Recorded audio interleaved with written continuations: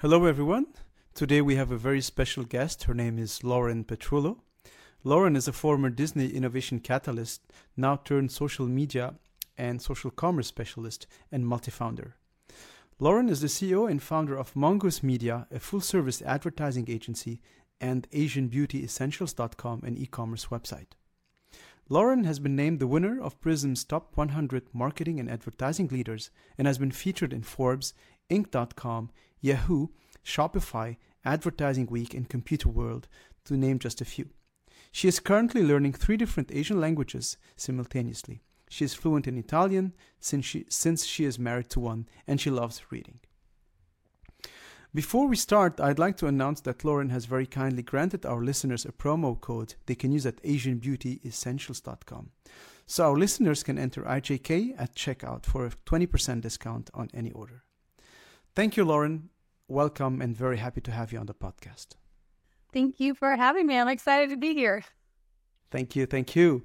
So my first question is, it's a burning one, actually. Oh. What is it like to work for the greatest entertainment company in the world, Disney? It really was like a dream come true. I grew up really fortunate that my family, we could go to Disney a few times. When I was a kid, we'd crash on the couches because our friends would have like apartments through Disney Timeshare. And so I knew when I was 10 that I wanted to work for the Disney company. I had like interviewed all the employees being like, I'm going to work for you or with you one day. So it was amazing. Like, I started working with them, when I was in college. I did an internship program. So I actually worked inside the castle. Wow. I worked at Cinderella's Royal Table. I got to see the magic. I got to see, kids and families meet princesses for the first time and like have this like otherworldly experience. And then after college, I rejoined the Walt Disney Company and I did business consulting and later marketing. It was incredible to say the least because you got to deal with like unrealistic budgets. Disney has a lot of money to support these campaigns. And especially with the marketing side, I was an innovation catalyst and contributing to the marketing department's like what if campaigns. So ways to push these campaigns and push the limits on creativity and innovation. So it was like being a grown-up 5-year-old. However, there's always 2 sides of the coin. And while Disney did have really significant budgets that gave you creative flexibility to an extent, on campaigns, there's still a corporation. And so working for this media entertainment company was amazing. Working in a corporate environment, understanding the cog in the wheel and the impact of like when people cut cable cords, I don't think a lot of people know this, but like ESPN's contribution to marketing budget was massive. So when people started cutting cable cords, a lot of jobs were cut. So I would see departments eviscerated. So it was a catch-22, almost like Don't We Hear Heroes? But I honestly loved it. I'm still very close to a lot of the friends and peers I had worked alongside with, and I wouldn't trade it for anything. Absolutely amazing. But if you do work for a really big company, be prepared to understand what it means to work for corporate. That's really cool. I mean, I have 2 daughters, and I'm sure they would be super excited to know that I spoke to somebody who used to work for Disney. They are so much in love with all those Disney princesses, from Aurora to Jasmine to Cinderella and whatnot. So, by the way, who's your favorite Disney princess? My favorite Disney princess is going to be Moana. Moana, okay. All right. I think it's like most like 5-year-olds' favorite princesses. Okay. But yeah, no, 100%. It's Moana. And then Hercules is my favorite Disney movie of all. Okay. It's actually my favorite movie, period. And it just happens to also be a Disney cartoon. That's really cool. All right. So moving on from Disney, you then became an entrepreneur and you launched a full service advertising agency. And also you are into e-commerce. And more specifically, you've launched an e-commerce dedicated to Asian products, correct? Called? Yeah. Yes. I, as a white woman, launched a beauty brand dedicated to products sourced from Asia, where a lot of our content is explicitly in Spanish. So I wanted to be confusing. I was like, hey, let me drink. That's really cool. So that's a very particular niche, right? So yeah.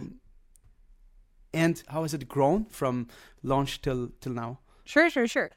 So a lot of the stuff is like, part of it was that during the pandemic, I wanted to find a solution to give back to clean water initiatives, because I don't know if you remember, wash your hands, at least in Florida was the message everywhere. And it became really apparent that not everyone has access to clean water.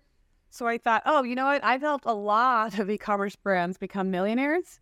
Let me try, and I can do revenue. So how has it come? Well, that naive Lauren who thought marketing for e-commerce is just as easy as running an e-commerce brand has grown up. I've learned a lot, but like we've used it as like part of Mongoose Media is like we're the advertising hospital. So we have an internal residency program, and we've used it to test these like innovative mad solutions that we know most would never or most could never try. So we hit some like pretty remarkable achievements. Like within a year, or just over a year technically, we grew our website to over 100,000 organic visitors a month. Wow. From content we wrote with SEO. That's so impressive. This was before ChatGPT. When ChatGPT came out, they were like, oh my God, it's so new. I was like, oh, I've been doing this for 2 years. But okay, that's cool. Cute for you. So yeah, it's been really great. I've learned a lot. I've made so many great relationships. The brand is more than a fun hobby. It's a passion.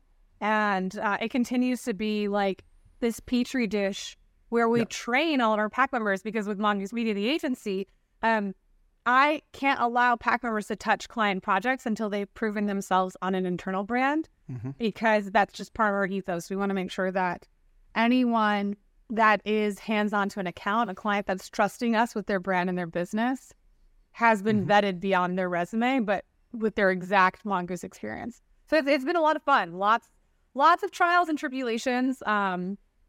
One thing I would just, fair warning to anyone who is listening to this and has a website period, accessibility is a very, very important thing. Yeah. I endured an accessibility class action lawsuit.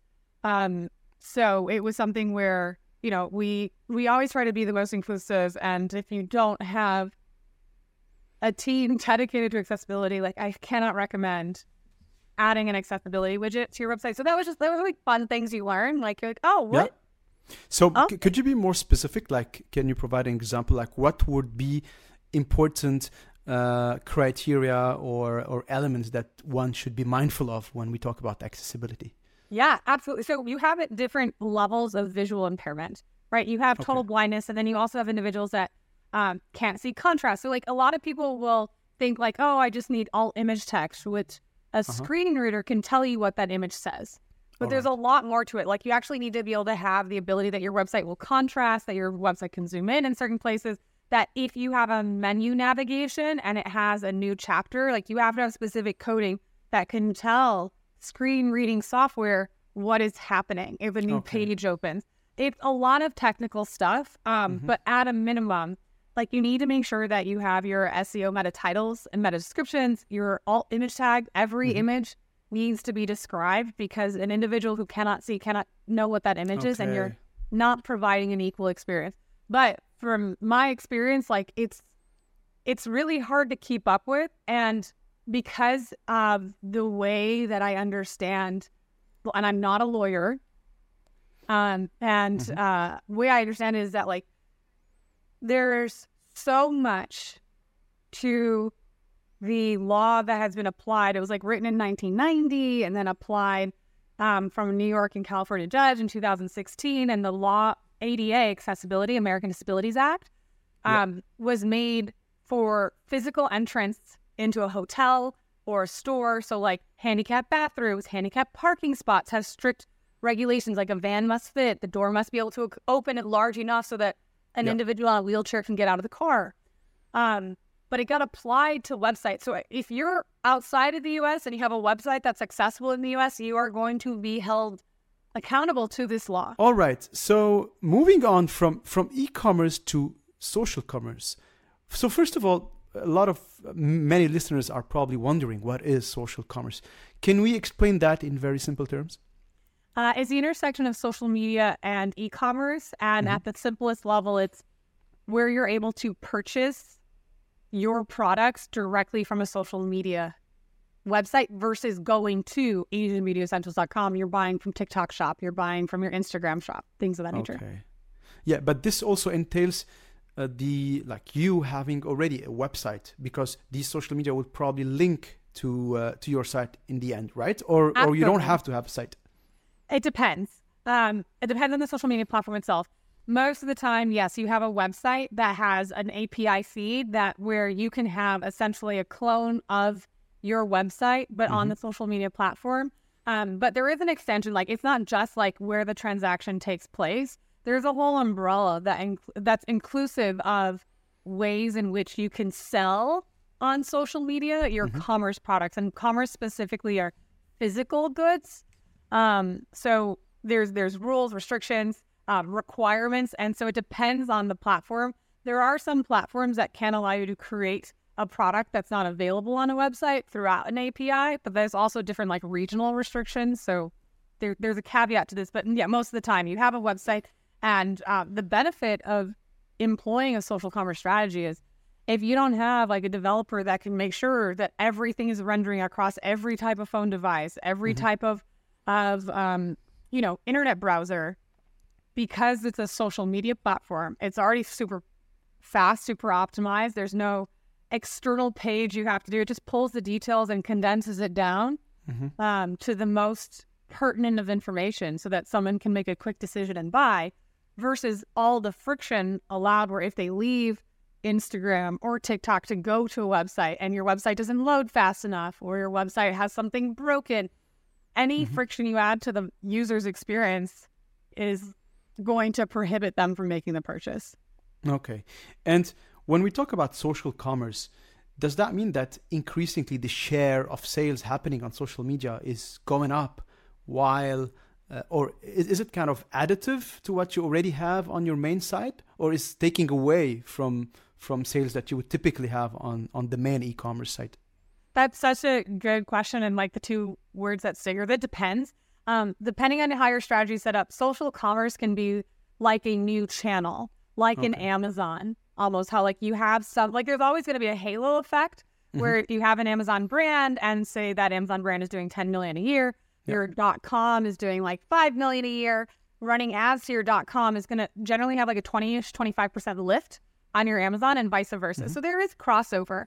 But honestly, in what we've seen in like successful deployments, especially like if this is a category you're really interested in, pay attention to what's happening in China and Japan and South Korea. They are 5-10 years ahead of us in the social commerce game. Wow, really?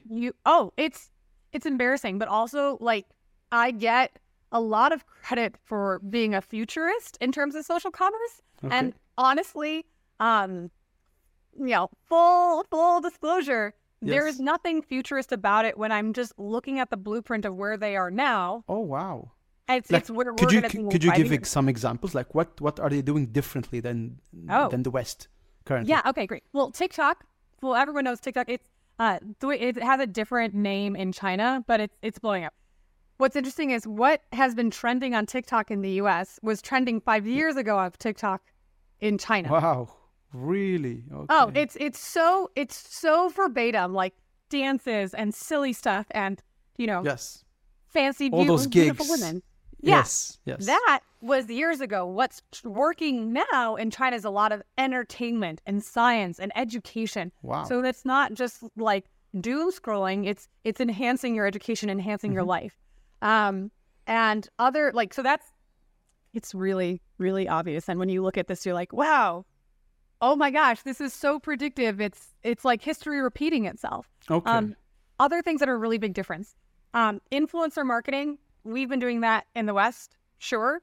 Nowhere at the level they're doing in the East. There is an influencer who made like $17 million in 24 hours of sales. Wow. There's a great video, like they do it at such mass scale. Yes, there are a billion people, but they're doing it in a way that it's coordinated efforts. You can buy directly online, live shopping. The group social dynamics are...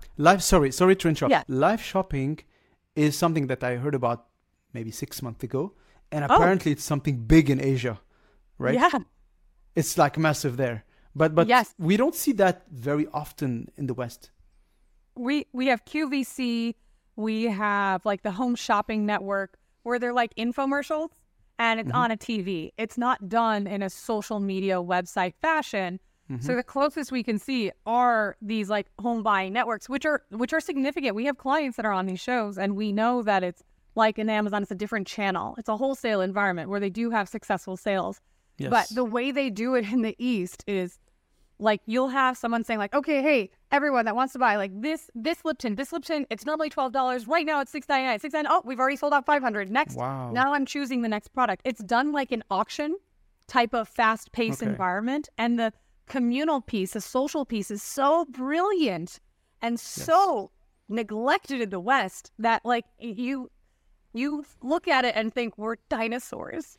Do you think it's gonna catch on here as well? Like we will get there as well, or it's just different mentality of a typical Western buyer? My assumption is it's going to come here. Like my predictions are, because QR codes, for example, became really popular because of COVID. They became mandatory. Now it's an expectation. Everyone is very comfortable with QR codes. Most people are comfortable with QR codes. QR codes, the way they have been normalized in the United States and in the West now, was done 10 years ago in China. So there's a lot of other obvious copycat or history repeating itself. We're just behind. It's like we're on dial-up right now and they're on 5G. I've seen that website called Temu. How do you pronounce it? Temu. I say Temu. Temu, yes. And there's another one called Shein as well. Shein, yeah. Shein. So I read an article recently that says that those sites are, at least Temu, it's the most downloaded app currently on the app stores. So how long has a site like Temu been around, and how fast did it grow? I don't know the history of Temu or Shein or those brands, but I do know personally, at least because of the connections I have with the Asian community, especially in the West, like here in the U.S., I have known about Temu for significantly longer than most. I didn't know most people didn't know about it because I had many friends from China showing me this as like an aggressive Amazon takeover. And like I could really go deep into this. Like if you look at how Alibaba is, which has like a greater longevity, that's a better website to look at in a comparison of Amazon. But Shein, Temu, Fashion Nova, there's several of these big brands that are heavily funded and have this playbook that they're following, that if you are an e-commerce brand, I cannot recommend more looking at the app, looking at their websites, looking at their language changes. Like look at how their websites vary from Mexico to US. Like just change the .com to .mx and you'll see the difference. It is, again, like a written playbook that you can basically copy and paste all of the innovation that they have done, because the money they have invested in split testing has allowed them to accelerate such advancements in the market. I mean, they also provide, their USP is that it's a more affordable solution, because they're cutting out the small business owner that sells on Amazon. They're providing direct from factory and making a competitor and reducing the margin so that at scale, they're incredibly profitable. But they wouldn't be successful if they weren't doing 1 million orders a day. Like there has to be they spend a lot in ads as well, right? Of course. Because the first time I discovered Temu was when I saw probably an ad on Instagram or Facebook. And then ever since, I see ads following me everywhere I go on the internet. Yeah. Like retargeting, right? But they seem to be like investing a lot in advertising and paid channels. Oh, definitely. I can't even imagine how big their campaigns are. But it's not even just to one platform. It's just the West has been such a destination for commerce sales. There are so many foreign entities that have launched businesses in the U.S. that they don't even sell in their local markets. And, you know, China historically, stereotypically, has been accused of IP theft. So there are brands that are taking directly from Amazon, and like I've faced it with Amazon brands that I own, where a knockoff brand steals the print, makes a replicated product, undercuts the pricing. There's a lot of black hat tactics and stuff. Like tombstoning is a really big thing that's happened a lot, where a brand would buy the Canadian Amazon store and then change all the PDPs, same picture, but change the description to say all this stuff that gets you shut down. And because the Amazon server and the in Canada and US are in the same server. If you were shut down in Canada, you're shut down in the US. And that takes 3 to 4 months to get your listing back up. Well, someone else can come in, swoop all your competition in 3 months, make enough money, walk away. I see. So things like that have happened. But what's really interesting, again, in that, like, looking at the advancement of social commerce, the intersection of East and West, and the blending of currencies and brands. Yeah. Previously, China steals. Now, what's interesting is China has been like, hey, we were copying, we were pasting, we're doing these black hat, but still allowable tactics. Now there's this huge, hey, you know what? We want to partner with those in the West because we've had this like reputation stain. But what we can do is we know commerce better than most Westerners, period.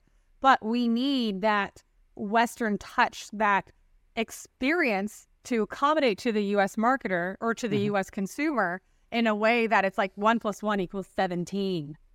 Yes. One of the drawbacks, or let's say one of the negative elements when it comes to those big Chinese websites, is the element of trust. Many people in the West probably do not trust those sites, or maybe they don't trust that they will receive whatever they order, or maybe the quality of the products they order. Have these Chinese, like big e-commerce players, worked on that front and improved when it comes to providing trust?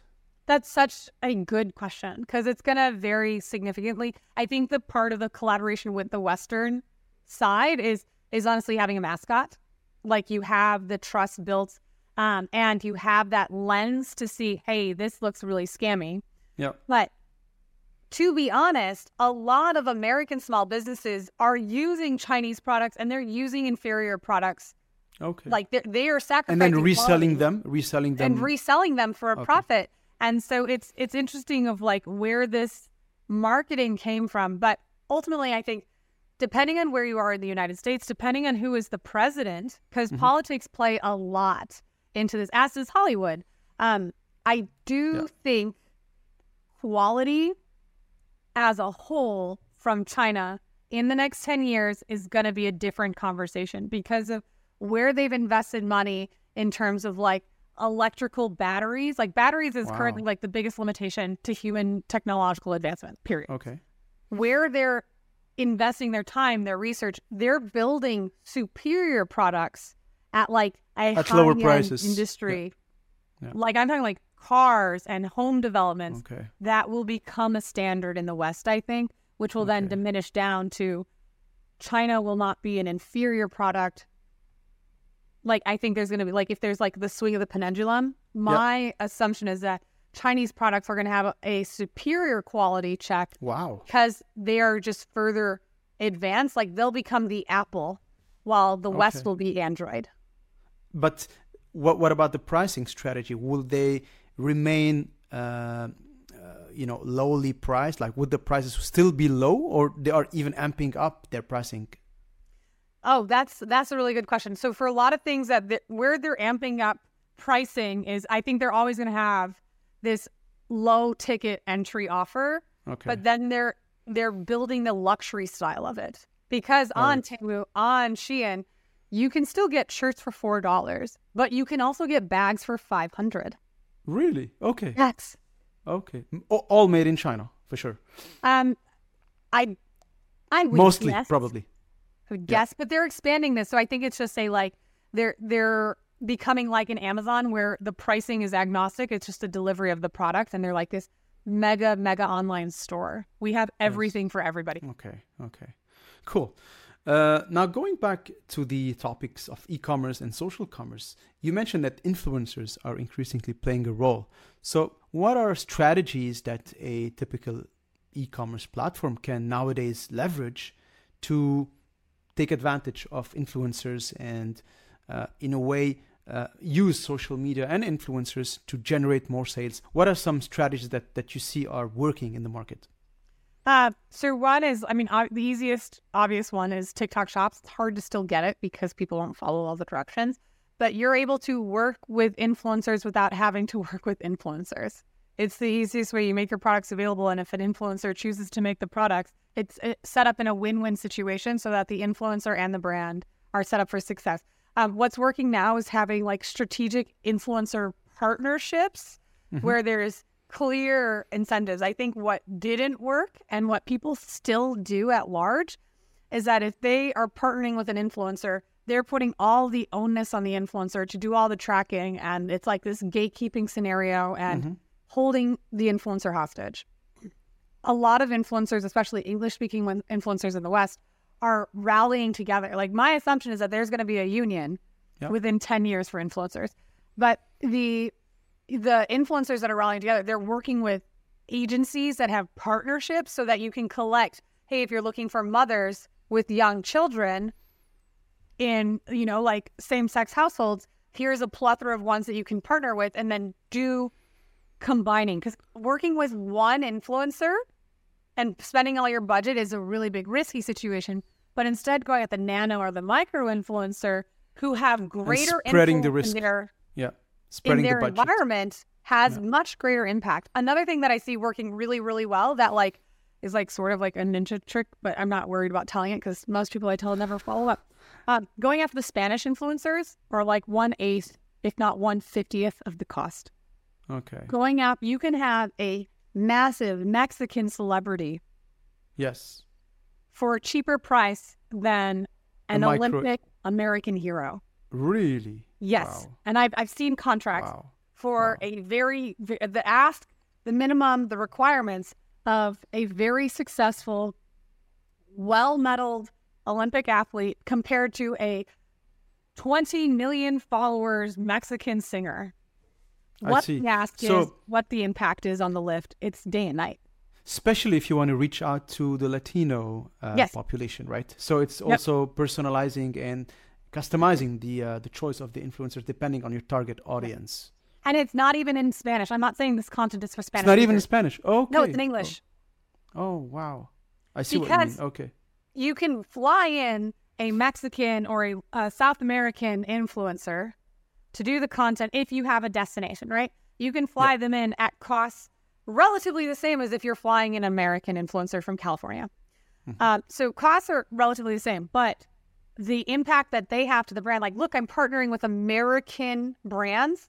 They carry that weight because to their home audience, it means a lot more. Okay. It's like, hey, they've made it. And then to all the expats or all of the fans in the U.S., they're like, holy smokes, what does this singer do? Oh, this is amazing. And we've seen a higher return on the bottom line and a lower investment and a greater relationship. Wow. So these are like all secret tips that you're sharing here on our podcast. So thanks for that.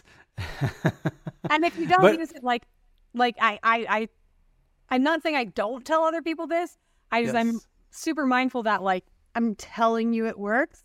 And I know you've tried it probably, right? Yes. So, okay, cool.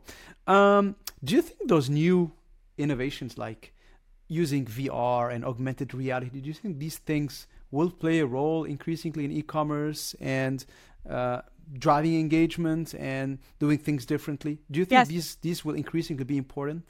Oh, yes. It's going to be a standard. It's going to be an expectation. People had the pandemic where they're inside and desperate for connection. Then they were exposed to too much connection. So there has to be a hybrid model. In order for an e-commerce store, brick and mortar, to survive, to not be price gauged out by a Chinese brand that is offering the USP of, I'm a lot cheaper. You have to have experiential commerce, right? Okay. And social commerce, socializing is at the crux of that. So Nutella store in Chicago, great example. M&M store here in Orlando, great example, where you're selling a commerce product, but you have an experiential element where you can infuse VR, augmented reality, mixed reality. Those are the three pieces in a way that tells the brand story for a greater, longer brand impact. Some examples. A lot of shipping companies have had QR codes that if you're using augmented reality, you can showcase a different level of experience. So you have now enhanced the unboxing part of that. What does that take? Building that one time and then printing a QR code. But the earned media, the extension of brand awareness and brand equity is so large that the brands who are doing it appear to be unique, but it's not that unique. It's super old. But people don't test it. So I do believe that the mixed reality, the augmented reality is going to become a larger part because Gen Z, Gen Y, those folks grow up with it Yes. And so Instagram filters, we all know about Instagram filters. That is part of augmented reality, mixed reality, and virtual reality. That's an element of that, and we're accustomed to it because of Snapchat. Okay. The next generation, their virtual reality Quest, and even like what's coming out with Apple is their Nintendo. So it's going to be an expectation of, I want to buy this product, but we have a consumer that's never wanted to know more about a product than ever before. Every consumer wants to become an expert. I want to know all the ingredients. I want to know everything about it before I invest my dollar. Oh my goodness. It's a lot of data and content to keep up with. But in mixed realities, virtual reality situations, to be able to accommodate that at scale. You cannot do it in person. And so I think it's going to be a demanded upon element, especially for brands that are at the $1 billion mark. If you're not doing it, you are going to lose to the small startups that will eat you up all day long. Just a question. When you mention mixed reality, what do you exactly mean? So I know that there is AR, augmented reality, and virtual reality. So is this something in between, or? Yeah. So, I mean, people use the words and terms intermittently, but they are three different elements. Mixed reality, like, not to get too deep and too nerdy into this element, but like ways that you can see the mixed reality is like the interactivity of in person. Like some of that might be like you're driving a Tesla and you can see on your screen elements that are mixing and engaging. Like you're like, hey, there's a stop feet. Like you can see a stop sign and you can see the encroaching piece. I see what you mean. Yes. So you're not in a virtual environment where you're fully submerged, usually wearing goggles. And you're not in an augmented reality where like your screen is coming to life. It's this mixed hybrid intersection where it's providing you greater diplomacy in consuming that information. Okay. I've also read at one point in the past that one company that sells probably, I don't remember, like products or perfumes online is like launching a device whereby you can, like they use smells depending on what you choose online. And then you can actually smell at a distance. I don't know if this is true or not, or if you've encountered that. I haven't heard of this, but with wearable tech, like I was with my really good friend. Wearable tech is advancing way faster. Like I was with my really good friend Stura. She's like huge in the ideation space, and we were talking about like when will the Aura Ring have the intersection of mindfulness and mental health well-being. It tracks your sleep, it tracks your exercise, but we also have like thresholds of tolerance, especially in different environments where people may have a different value system or they are family members that you married into. For example, stereotypically, I love my mother-in-law. This is not the case, but let's assume you're in a situation where you have a threshold of patience for your mother-in-law. You know it. Yeah. And maybe you don't quantify that as 2 hours. It changes by the different environments and the asks of that situation. But you know, similar to being hungry and then becoming hangry, imagine if you had a wearable device that, like, say you tapped 1, 2, 3, like some specific pattern, and then you can have a specific fragrance that helps your cortisol levels decrease. Like a specific, like, rewind or collection of notifications to your partner or to someone else that could signify that you need an out before you hit the point of no return, before you hit that inflection point where you're not hungry anymore, you're hangry, and now you're saying things that maybe you regret. Like that's where wearable technology is going to come to play, where you get to incorporate the mindfulness and the non-physical elements into, like I said, there are fragrances that can stimulate a reduction in your cortisol levels. Yes, for sure. It's one of the 5 senses, and it's like seeing something good or bad. It totally influences your mindset, your emotional states. So, I mean, with regards to e-commerce specifically, do you see or have you seen any trend whereby they're incorporating like these remote wearables to trigger a purchase or to maybe buying an experience at a distance? You see, like you would buy something online, but then using wearable technology, you avail that experience wherever you are. Yes. Have you seen something in that space or not yet? We're not yet there. No, it's there. And the way it's going to be commercialized even further is like with Netflix having commercials. you're going to expose yourself to more ads and more, like, the less you pay, the more at risk you are for that consumer behavior to be manipulated, is the word some people will say, or leveraged for relevant ads. But I've seen it maybe like 8 years ago. Xbox, like Microsoft was doing an element. So they have these grocery carts that based off of products you put into your cart. All of that's connected. You can go into a grocery store and out of the grocery store without paying. It was using the Xbox, like, whatever that movement. Yeah. So that they can see and take pictures of the products you're putting into your cart, as well as add it to a cart, and your card's already in file. So if you walk out, you're automatically charged. Based on that, let's say you put this snail mucin into your cart. Then you decide to put it back. You can then get an email or on your wearable, on your watch, of a coupon code or a coupon that like, hey, did you want to put that back in? Or like connected back to your refrigerator. Hey, just so you know, this is actually expiring in 2 weeks, so you should get another one. Wow. So you can have that connection. So that stuff has existed. I don't know if it's commercially available, but like I remember reading and watching content about that years ago when, again, with the Walt Disney Company, that was something that was a regular habit that like I've continued on. But most e-commerce brands, or even like hospitality brands or other brands we work with, don't have a budget for the innovative madness of things that you can do. But for those that are like humble and hungry and really to like get into it, there's a lot of stuff that's already been written that, again, if you just look at what China was doing 5 years ago, you'll be like, oh, cool, that's coming up in 6 months. Yeah. I mean, things are moving very fast nowadays across the board in digital, and more specifically, of course, with regards to AI. Do you see AI playing a bigger role in general in e-commerce, in social commerce, and selling online? I think a part of SEO, a part of creating content for SEO. Yeah, for sure. So VTubers, are you familiar about VTubers? No. So, okay, that's another thing. Like, I'm suspending judgment of like that, but like VTubers are huge. It's a virtual YouTuber, so a faceless mascot. That's already very successful. And like, if you look at like what Japan has done, they have a hologram celebrity. So AI is going to, of course, continue to evolve. But we've been using AI for like decades. It's just people don't think about it, and they look at like generative AI, Gen AI, where they're doing like I said, we grew in a year a website, an e-commerce website, brand new, very competitive space, to over 100,000 organic visitors a month, all through content we generated with AI, not by AI, we do with AI. What's great about it is every day AI is the worst it will be in the future, right? So the AI, where we are with AI today, is worse than it will be in any other day in the future, because it's continuously evolving.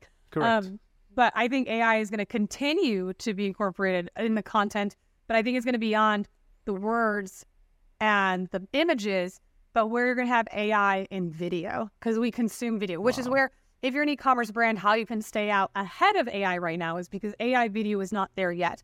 You can turn a blog into an ad within seconds using an AI tool like Petrullo, where you just submit the blog, then an AI will pull all the available B-roll and make an ad for you that explains that blog. Now, it doesn't have you, but it's still a video that tells the content that can still provide really great resources that could cost you anywhere between $100 to $1,000 to create. So I think AI is going to grow for e-commerce brands, is going to be more of going back to mixed realities, like you can try on stuff. You'll have recommendations. Going back to the social commerce recommender systems, yes, for sure. I mean, all those recommender systems work using AI, I guess. Yes. And they've been using AI. That's the whole point. But if you go back and you look at how China's doing it with social commerce and what you're buying in groups, like you can do this group purchasing. So say like, hey, I'm going to sell this green tea emulsion. It's normally $30. I'm going to sell it to anyone that gets a group of 20 people. You'll get it for $10 each. So then you go out and find buyers to get that discount with you. So it's true social group couponing in a way that then now you all know you've intersected your consumer behavior, that you'll get notifications if they buy something, and that AI intersection of what they liked, I presume you're going to like it. So it's no longer like, hey, this is like what others are buying. We know you're going to like this. It's, again, that continued recommendation, But also, for those that don't want the same thing or that do want the same thing as an influencer or as a friend, you'll have AI to disclose that without disclosing it. Wow. Yeah, I mean, AI is definitely a game changer when it comes to almost everything we do online nowadays. And as you just rightly pointed, e-commerce is no exception. With regards to social commerce, just one important thing. Since it leverages social media, and on social media you have all the data and all your dislikes and likes, is there any privacy concern when it comes to understanding your past purchasing behaviors, and then lawsuits potentially or stuff like that? Or I'm excited for Guy. When you talk about like, will AI grow? I think AI will grow, but also as equal as the political influence. We're coming into an election year in the U.S. So like the political influence greatly impacts it. And so I'm in Florida. We passed a law last year in the Senate where there's now behavioral targeting restrictions. Okay. There's laws changing, and brands aren't going to pay attention, and they're going to be like eviscerated if they don't curate better audiences and craft better offers. For the privacy concern. Sorry, in the U.S., these laws vary by state, right? Yes, Not all the U.S. follow the same. There's 7 other states that have passed similar laws. So, yes, it does vary. Okay. So I know, for example, that California is a bit more stringent on those laws. Like they follow maybe a European model, right? They're like very about data privacy and protecting all these individual preferences. But how can advertisers navigate those differences between all those different locations? And you are in the same country. Fortunately, it's not always on the advertiser. Again, I'm not a lawyer, but as I understand, like it's Meta, it's Google, it's Amazon. It's the brands that are doing revenue of 50%, 51% or more is attributed to their company's revenue to advertising. At least it's the Florida law. If 51% or more of that company's revenue is to advertising and they're doing over $1 billion a year, they are required to set up the system so that the advertisers who use it are safely using it. Got it. Such that if you're targeting Floridians, you cannot target, for example, and like I'm not an expert on the law, this is my understanding, like if you have someone in Florida who has engaged extensively with dog-related software, if they have made so many dog purchases, if they list that one of their kids is a dog, if they are a member of all of these Facebook groups with dogs, all that information is done inside of Facebook. Okay. That information will be restricted. So if you're targeting dog owners in Florida, it's going to have to be more generic, broad. So where you have to have creative that curates your audiences so that the behavior of the algorithm is saying like, hey, here's a really cute dog. All of the cat people are going to be like, oh, gross, and ignore it. And all the dog lovers are like, oh, tell me more. It's all about relevant advertising. But long and short is it's going to be more dependent on the bigger brands to set up the safety measures for brands. But I'm not a lawyer. We're in a litigious society, so there's always opportunity. And you brought up the lawsuits for AI. It's continuously evolving. Like, it's really interesting seeing so many authors come after saying, you've trained your computer software on my systems. Like, it's really fascinating. There's a lot of bias as well when it comes to AI, minorities. So a lot of things that, companies should be careful whenever they deploy or train their AI models. Because as you said, things are now evolving. Things are changing by the minute. And I don't think regulation and legislation has They will never be caught up. Never. You can't. Yeah, at least at one point, if they protect like the main lines, the most important aspect of the implications of having AI, at least, if we have the core handled, then everything else will be like an addition. But we're not even there yet. There's no like general consensus on if AI is good, not good, what is permitted, what isn't permitted. So states and countries are, have different opinions on that matter. I appreciate your optimistic view. My assumption is that politicians will always be behind. Until politicians are as diverse as their congregation, they're always going to have a bias as well. that most politicians come from very specific backgrounds. They're lawyers, they're business owners. They're not always doctors or teachers or plumbers. So again, they have a very limited frame to focus on. And until they're as diverse as the population, it's always going to be biased. It's always going to be off. The other component too is like the assumption of is AI good, is AI bad? To put that growth blanket on top runs the risk of AI will be as good or as bad as the person who created it. Behind every software is a person who wrote the code. Even if there's a person who wrote the code for the AI to write the code, it comes back to the same as like the way you look at textbooks, right? It's the author who details how much information is told and which historical elements we talk about. There's always a level of bias and a lens of bias. I just think that Hollywood is going to have the biggest impact. So it's like Hollywood and politicians play a bigger role in the advertising and like the e-commerce space than people lend credit to it. And so a lot of the AI fear, I think, comes behind films like Terminator. And I know that people quote Hollywood-based content. It's one of my favorite movies, by the way, especially the second one. Oh, okay. So, I mean, so Dr. Jordan Wynn, he's an Australian, brilliant guy in the AI space, especially in virtual reality. He has created content where AI and mixed reality helped an individual who was deemed paralyzed after a motorcycle accident, a medical impossibility. He was able to have movement in his legs and stand up, unassisted. Really? Because of using AI? You mean using AI technology? Using virtual reality as well as additional AI pieces. Like there's these advancements, and if those stories aren't told, and the ones that do well are Arnold Schwarzenegger films, of course you're gonna have this bias. But AI can be good, AI can be bad. A human can be good, a human can be bad. You're right. Product can be good, product can be bad. At the end of the day, it's how we human use AI. We can use it for the good, or we can use it for the bad. But I'm also talking about quality, and when I say good, I don't only mean the ethical aspect. So, for example, I don't know if you followed Google's algorithm updates recently, like maybe 6 months ago or a year ago. Google used to say, we prime content written by a human, and now they're saying it's okay to use AI generated content if that content is of good quality. So, by the minute, month after month, Google is changing its mind when it comes to AI generated content. So at the end of the day, it all boils down to if the end product is as if it's written by a human being, then it's as good as. Well, that's interesting because you're assuming that a human can provide quality stuff. Ask anyone who's listening that's a high school teacher for English. There's a lot of bad stuff that's written by humans. Correct.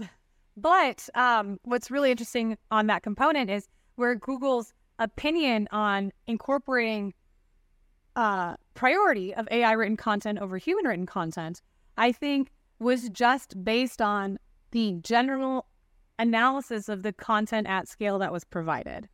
I don't think they've actually changed anything because their expertise, authority, trust, the experience for the individual user has been at the forefront of what is quality for them.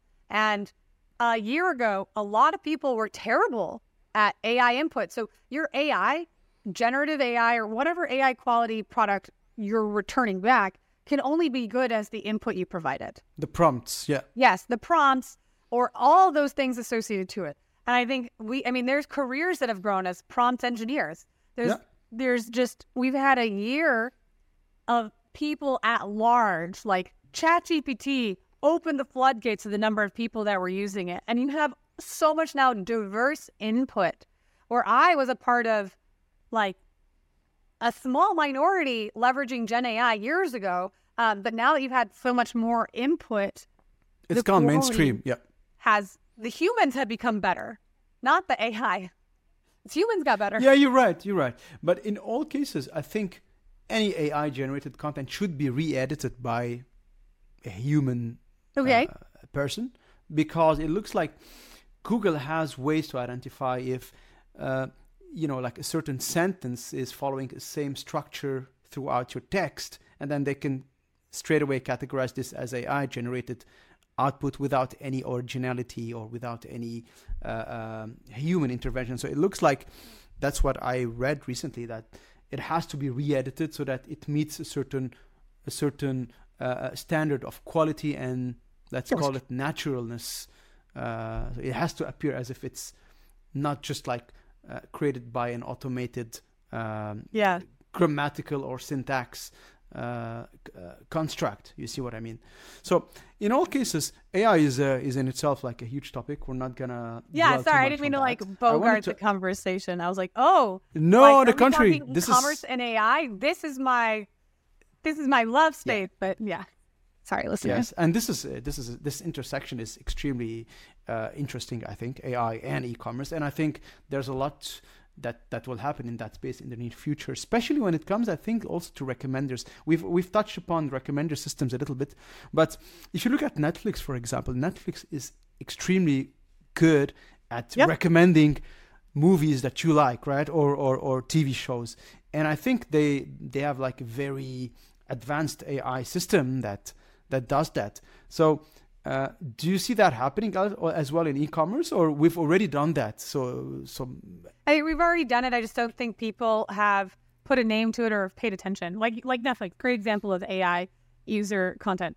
One thing that's fun is like 5 years ago for Netflix, a prank that I would play on some friends is if I added a bunch of CoComelon shows, and I liked CoComelon shows or anime shows or shows in a genre that was not their desired result at all, I would destroy their algorithm. And they would just be like, why is all this reality TV showing up in my Netflix recommendations? What happened?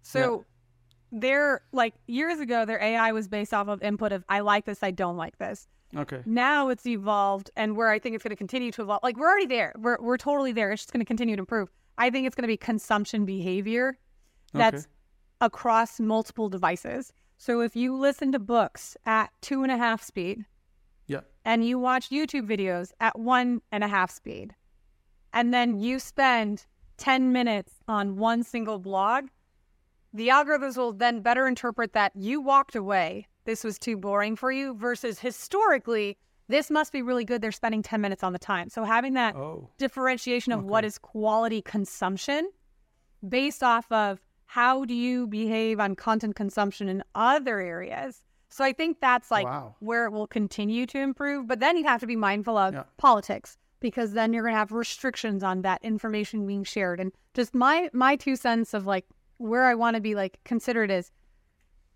in Europe, as I understand it, Meta has now a way that you can pay to not have certain advertising. Correct. And that had to be incorporated. Facebook and all those platforms will make you pay, and then you can get an ad-free experience. Yes, because the ads supported you having like Meta owns Instagram and Facebook, WhatsApp. Ads and that data that they leverage supported and funded a free social network.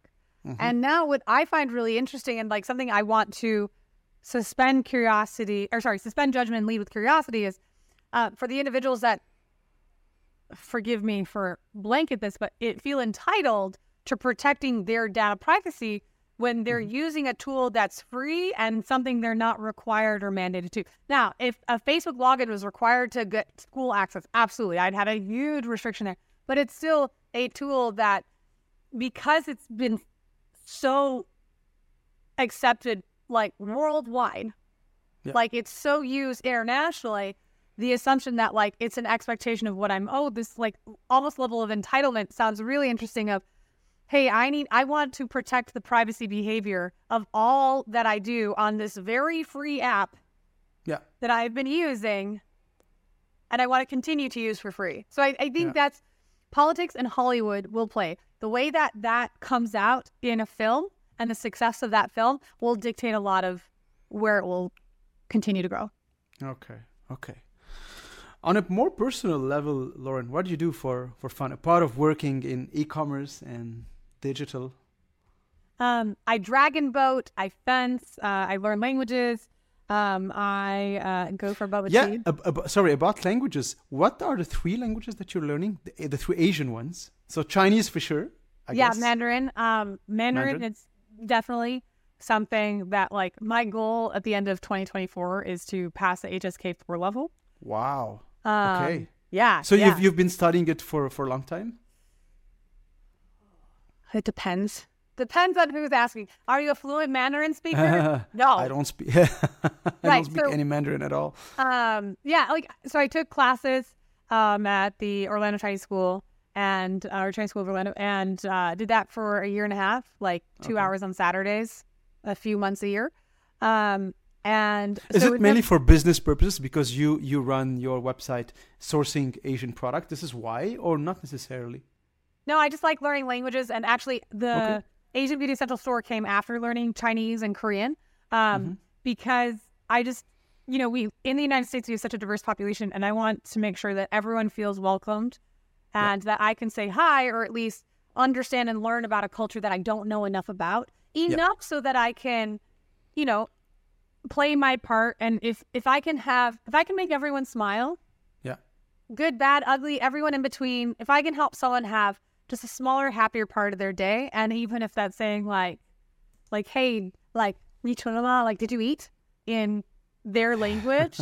That joy, the endorphins that they'll get by seeing this like giant blonde woman who has no stereotypical business of knowing anything Chinese to ask me if I ate, like that's so I wanted to learn it. It was like $5 an hour. It's like, sure, I don't know anything about Chinese. Okay. I found Korean classes for $1 an hour. I was like, really I don't know anything there. And the third one is Thai, because I'm hoping to spend 2 months in Thailand and work out of Bangkok. And I'd like to not be given white people pricing. That's really cool. So and you speak Italian already, right? Do you have Italian roots? No. I studied French in school. So I was quite good at French, but my husband is born and raised in Italy, and I didn't want his family to not communicate with me. So I called my mother-in-law every day for a year, and now I'm very fluent. Wow, that's really cool. So you speak all in all like 5 languages? It depends. I studied American Sign Language. It depends on who is like. If you don't know American Sign Language, I'm really good at American Sign Language. If you know American Sign Language, like I've taken a few years of American Sign Language, right? So it depends on what is the level of fluency. So where I'm most excited about Mandarin is taking that HSK because it's an acknowledged level and a test that I would pass to say, yes, she has a comprehensive understanding of the Mandarin language. The same as like when I worked at the Walt Disney Company, I did get French and Italian fluency badges to my name added because I had to take a test. So I had to converse with a native speaker only in that language. They could ask any questions, throw my way, and I had to reply only in French, only in Italian. They only spoke French and Italian.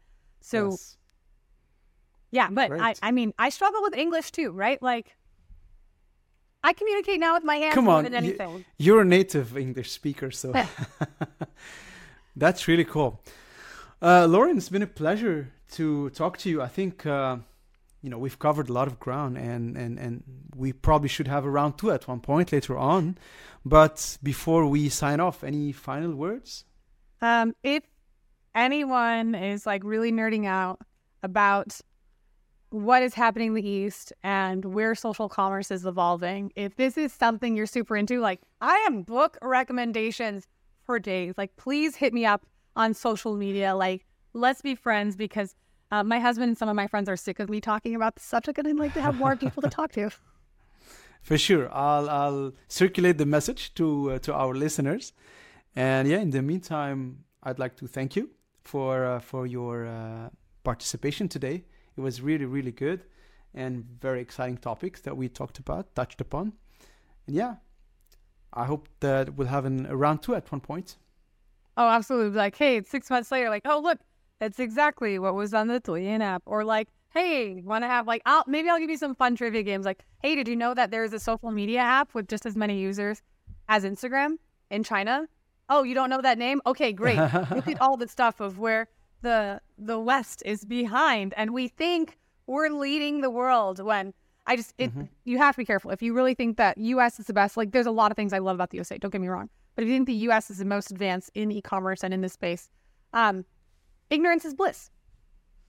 Yeah. I mean, things are changing very fast, and a lot of people probably don't know that the East is quite ahead in terms of digital marketing and e-commerce, more specifically, social commerce as well, and live commerce. What you mentioned earlier as well is another trend in itself. So thank you very much, and hope to speak soon. Yes, thank you for having me, and to everyone that stayed till the end, well done. Thank you.